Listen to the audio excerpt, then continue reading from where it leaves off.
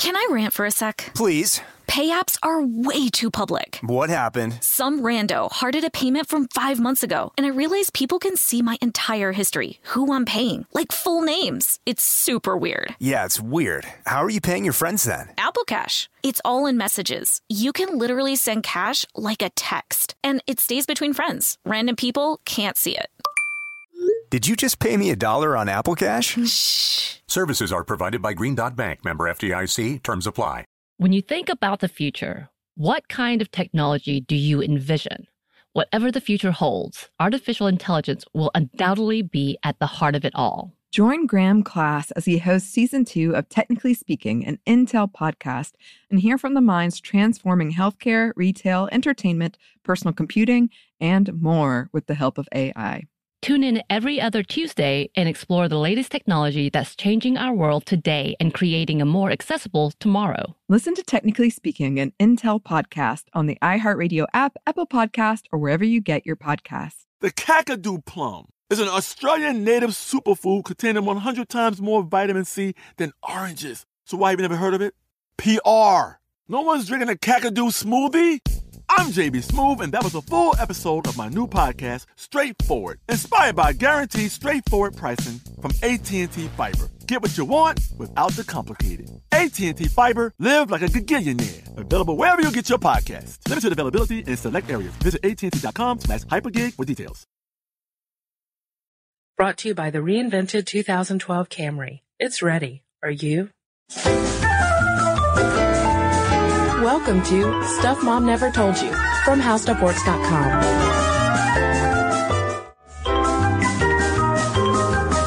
Hey, welcome to the podcast. This is Molly. And I'm Kristen. Kristen, important question. Okay. Do you ever plan to run for any sort of public office? Well, I mean, I am prepping my campaign for President 2012. I don't know if you're going to be old enough by 2012.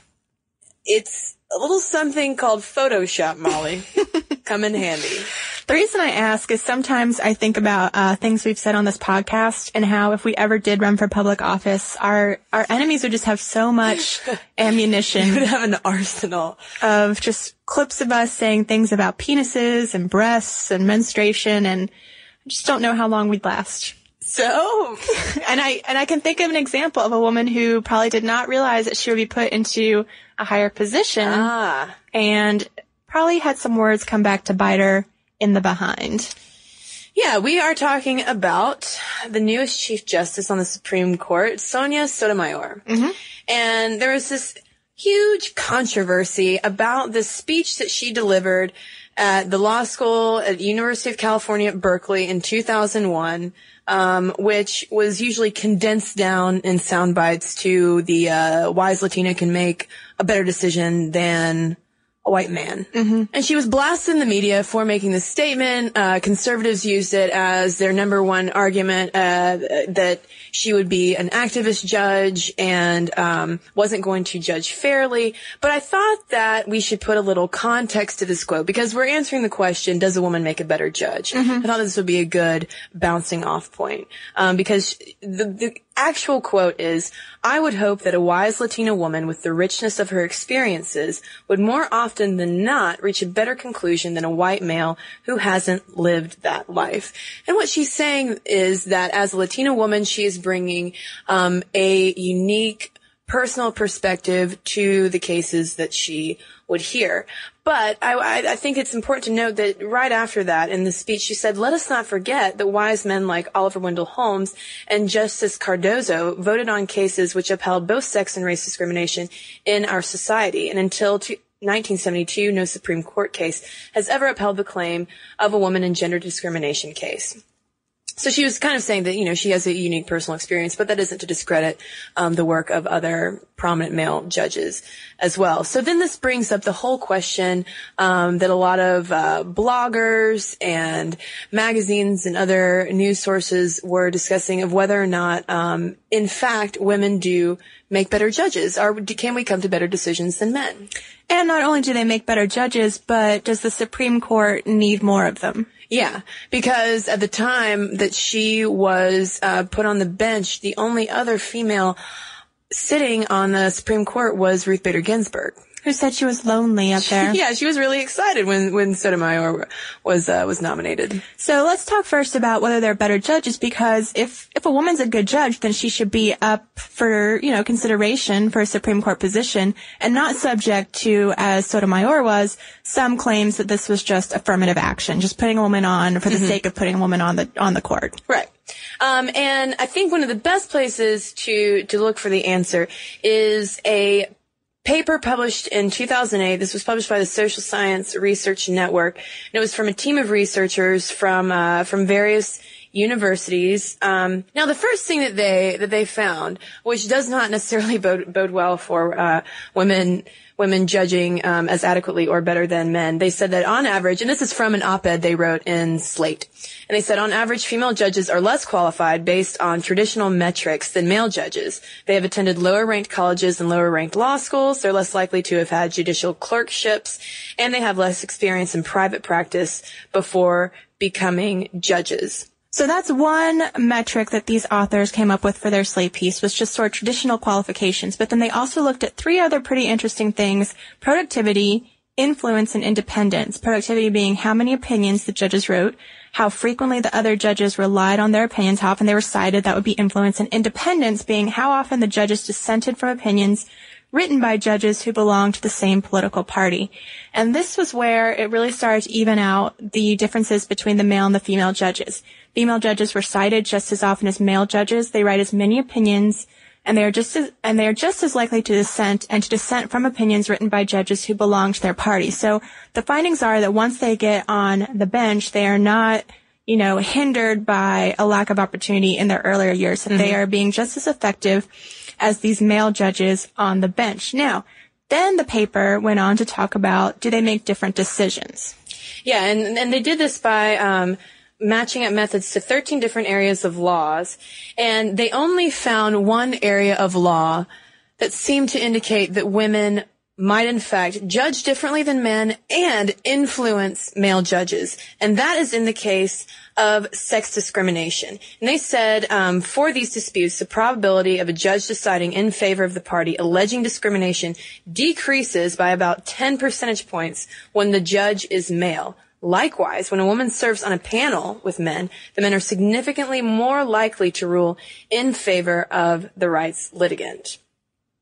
So basically what they're saying is, by, let's say, like a woman is going to court, charging her employer of sex discrimination.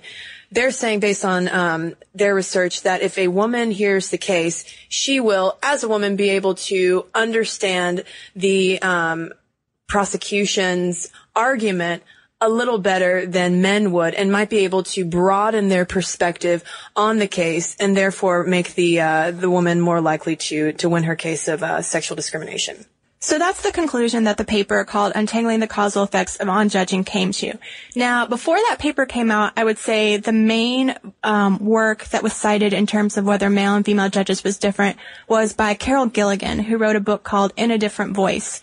And she took that thing that Kristen was talking about, where women will be more sympathetic to a case of sex discrimination, and applied it to all law. She said basically that females and males have different moral reasoning, and as a result, women are always going to try and sympathize and find, common ground and be kind of all mushy-feely, whereas men are going to look at the totality of circumstances, apply a law, and want to apply it the same every time. So that's where I think, and a lot of people said this is a really damaging way to look at the difference between male and female judges. Obviously, if you're going before a court, you want a fair judge. I want one standard. Yeah, I would not want the judge to look at me as a man or a woman standing in front of him. I would want them to see me as, simply a citizen who is presenting a case. And you don't want to get into the courtroom as the citizen presenting the case and go, man, I got this man, he's going to be all tough. Well, and I think that the important thing that this 2008 study illuminates is the fact that they say that the results of this exercise are now reasonably clear. The presence of women in the federal appellate judiciary rarely has an empirical effect on judicial outcomes. I mean, it's not in the bag. If I go before a female judge, she's not necessarily going to rule in my favor just because, she's sympathetic to women. Not at all. So then the question becomes, if women are as good as men, but if they're not really that different, then do you need more women? If we're all coming to the same conclusions, except in cases like sex discrimination, family disputes, reproductive rights, then why do you put more women on the bench? And that gets into something called social legitimacy. And by social legitimacy, I think you mean the fact that since our population is, more or less 50-50 male-female, is it really right to have the standard bearers of the law be almost all male? Do we need that female voice in there to represent our actual societal makeup? And I think that even just looking at it beyond gender, when Sotomayor linked Latina to her Latin heritage to her femaleness, I think there's also the case we made that we need more of racial diversity to reflect how that's changing in society as well. Because, when Sandra Day O'Connor was on the court, she was very adamant about saying there's not any difference to this thing about gender. You really don't bring your own differences in rendering judgment. But then she would go on to say that the influence of Justice Thurgood Marshall did have an impact on the court when he would talk about how he had experienced racial discrimination that offered a window into the world for people who had not experienced racial discrimination. So basically the argument I think that Sotomayor makes is that yes, we all do have different backgrounds and they will affect the cases that we see. Yeah, and there was this point about Sandra Day O'Connor that said, like you said, she was a big detractor of this so-called different voice theory of judging, and that women will come to different decisions than men. And she's been clear in that quote, "There's simply no empirical evidence that gender differences lead to discernible differences in rendering judgment," which this 2008 paper does kind of agrees with, but also kind of points out that there is a slight flaw in that argument. But this article also says, somewhat paradoxically, O'Connor does believe that the personal experiences of diverse jurists influence the view of their colleagues. But I don't know that that's really that paradoxical. I think it's just more of an accurate statement of saying that, the personal experiences that judges bring with them to the courts, whether they're male or female, are going to influence their decision at some point. For instance, Ruth Bader Ginsburg was recently interviewed by New York Times Magazine, and the interviewer asked her about her thoughts on whether or not, she thought that these studies were positive, finding, looking into whether or not men and women make different judgments. And she replied, "I'm very doubtful about those kind of results. I certainly know that there are women in federal courts with whom I disagree just as strongly as I disagree with any man. I guess I have some resistance to that kind of survey because it's what I was arguing in the 70s, like in Mozart's opera Così fan tutti, that's the way women are." And she also points out that, as with her own background being Jewish and growing up, I think in New York, all of those little factors, she even says, I went to camp in the Adirondacks in, 1950, whatever. She said all of those experiences I'm bringing with me to the court and are going to impact the way I decided it shouldn't come down to gender. Right. But I did think that in that interview, she made some interesting points about the challenges that women do face once they're on the court. She was talking about how the men can get away with being very abrasive in their questioning. They interrupt each other. They make their points very forcefully, whereas one time she accidentally interrupted Sandra Day O'Connor, and the headline was, Rude Ruth interrupts Sandra. So I do think that part of the problem in seeing women judges as equal to men on the bench is how our own media treats them, how we perceive it. I mean, this comes down to the issue we have with a lot of podcasts, Kristen, is by calling out the differences ourselves, do we make it only harder for women to rise above it? Mm-hmm. And also there, as a kind of funny, in my opinion, side note to all of this, there was this one study done, and I think it was among South Carolina lawyers and judges that found, this was later picked up by other outlets and was reported in The Guardian, and it found that women with more typically masculine names have more legal success, like if they are becoming lawyers, like getting legal appointments, than women with more typically feminine names. Interesting. Yeah.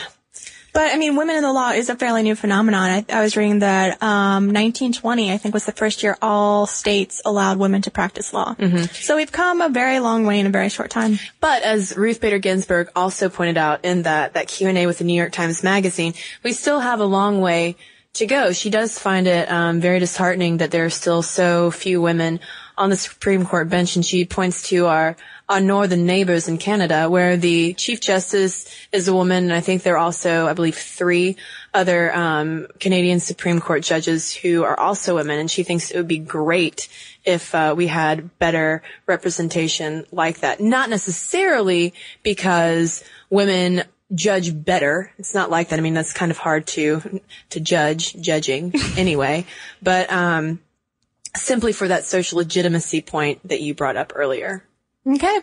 So listeners, let us know what you think. Do you want to come up before a male judge or a female judge? Do you think there's any difference? Do you think the Supreme Court looks balanced? Tell us your thoughts. Tell us your thoughts. All right, Kristen, let's do some listener mail. Okay. These emails we're going to talk about are from our female circumcision episode. I'm going to read one from a nameless person, it looks like. The person writes, I cannot believe how you guys presented the issue of female genital mutilation as if it's totally a cultural female choice. These women do not have a choice. This is something that is imposed on women whether they want to or not. Even the women that say they support this are inconsequential because it would be the law whether they agreed or not in the retarded culture they live in. I think we need to call out retarded beliefs and practices and not accept everything as a culturally relative issue. If I believe the world is flat and would be offended if told otherwise, that does not change the fact that the world is not flat. Please man up and stop with your we are all correct and all cultures are good attitude about everything. Please do not be so scared about being so politically correct that you will allow people to butcher women. I could not believe how you guys were so casually presenting this issue like it is a female choice. I was sickened to hear this podcast. And this is just one email that we got that was a little bit unhappy with the way, well, not even just a little bit unhappy. A lot. Pretty unhappy with the way we presented the issue of female genital cutting. A lot of people seem to think that we were somehow endorsing the practice in the name of cultural sensitivity and basically having a very skewed perception of, what it actually is, and basically using cultural relativism as, a blanket excuse for allowing something like this to happen to 3 million girls. And so, obviously, this is not, female genital mutilation, female circumcision, female genital cutting, all the different names for it is definitely not something that Molly and I would endorse at all. However, we did think that it was important to present the research that we found and to try to approach it in an unbiased way. So, to give you kind of an idea of the official responses that we gave to these listeners, I will read my response to that last email. Okay. So I said, I hate to hear that you were sickened by the female circumcision podcast. Molly and I certainly weren't trying to approach it lightly, but rather address both sides of the issue because based on our research, there's more than one angle to the debate. Does that mean we agree with it? No, but we felt responsibility, especially with a cultural right completely unfamiliar to us, to take an unbiased approach. In regard to the issue of choice, that was a point raised by an anthropologist we referenced. Instead of 3 million girls per year being subjected to female genital mutilation, she advocated offering it as a choice to women once they've matured. Today, the initiation rite is still commonly practiced, and offering it as a choice might be a positive step along the way to phasing it out altogether and addressing the gender inequity associated with it. While we do like to offer our opinions and experiences on topics, Molly and I also think it's crucial to present our listeners with research, statistics, and facts from experts and allow listeners to form their own opinions. Thank you for your criticism and taking the time to listen.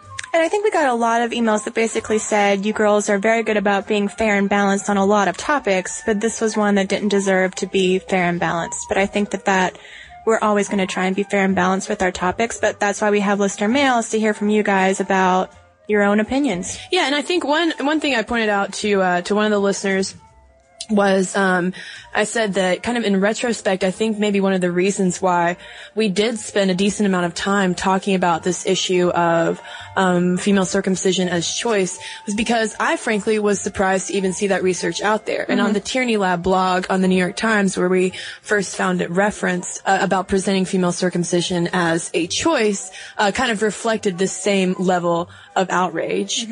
So, I don't know, but I still think that it was crucial for us to talk about all sides of the issue instead of just immediately pointing to it and dismissing it as something barbaric and atrocious. And I think that even the research that was very much against female genital mutilation, that was outraged by it, points out that you can't just go into a culture and say that your beliefs are, to put it as this one email did, retarded. And, you know, it sort of offended me that they would describe any culture or belief as retarded in the first place. I don't think that's a very good word to use in relation to anyone's beliefs, but even getting away from that, I don't mind being called politically correct if I'm just trying to present all the sides of why people think something is and exists.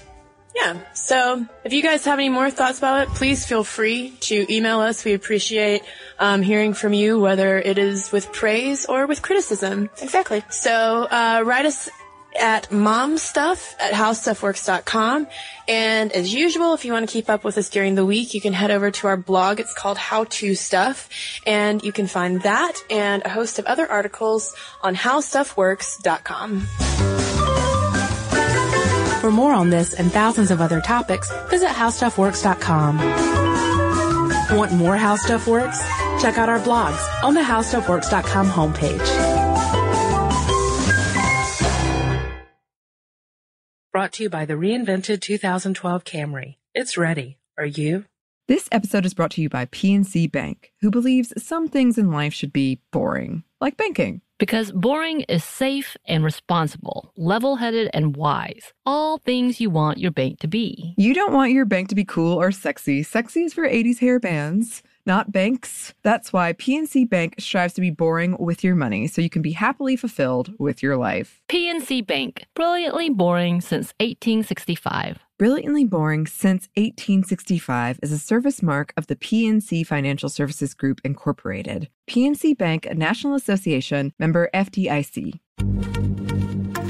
Happy Pride from Tomboy X, celebrating pride and the queer community all year. Queer founded, queer run, and the makers of the original boxer briefs for women, creating sustainable size and gender inclusive underwear, swimwear, and loungewear for all bodies so you feel comfortable in your own skin. Tomboy X just dropped their Pride 24 collection. Obsessively fit tested for all-day comfort in sizes 3 extra small through 6X. Visit tomboyx.com. Xumo Play is your destination for endless entertainment. With a diverse lineup of 350-plus live channels, movies, and full TV series, you'll easily find something to watch right away. And the best part? It's all free. Love music? Get lost in the 90s with iHeart 90s, dance away with hip-hop beats, and more on the iHeartRadio music channels. No logins, no signups, no accounts, no hassle. So what are you waiting for? Start streaming at play.xumo.com or download from the app and Google Play stores today. All you can stream with Xumo Play.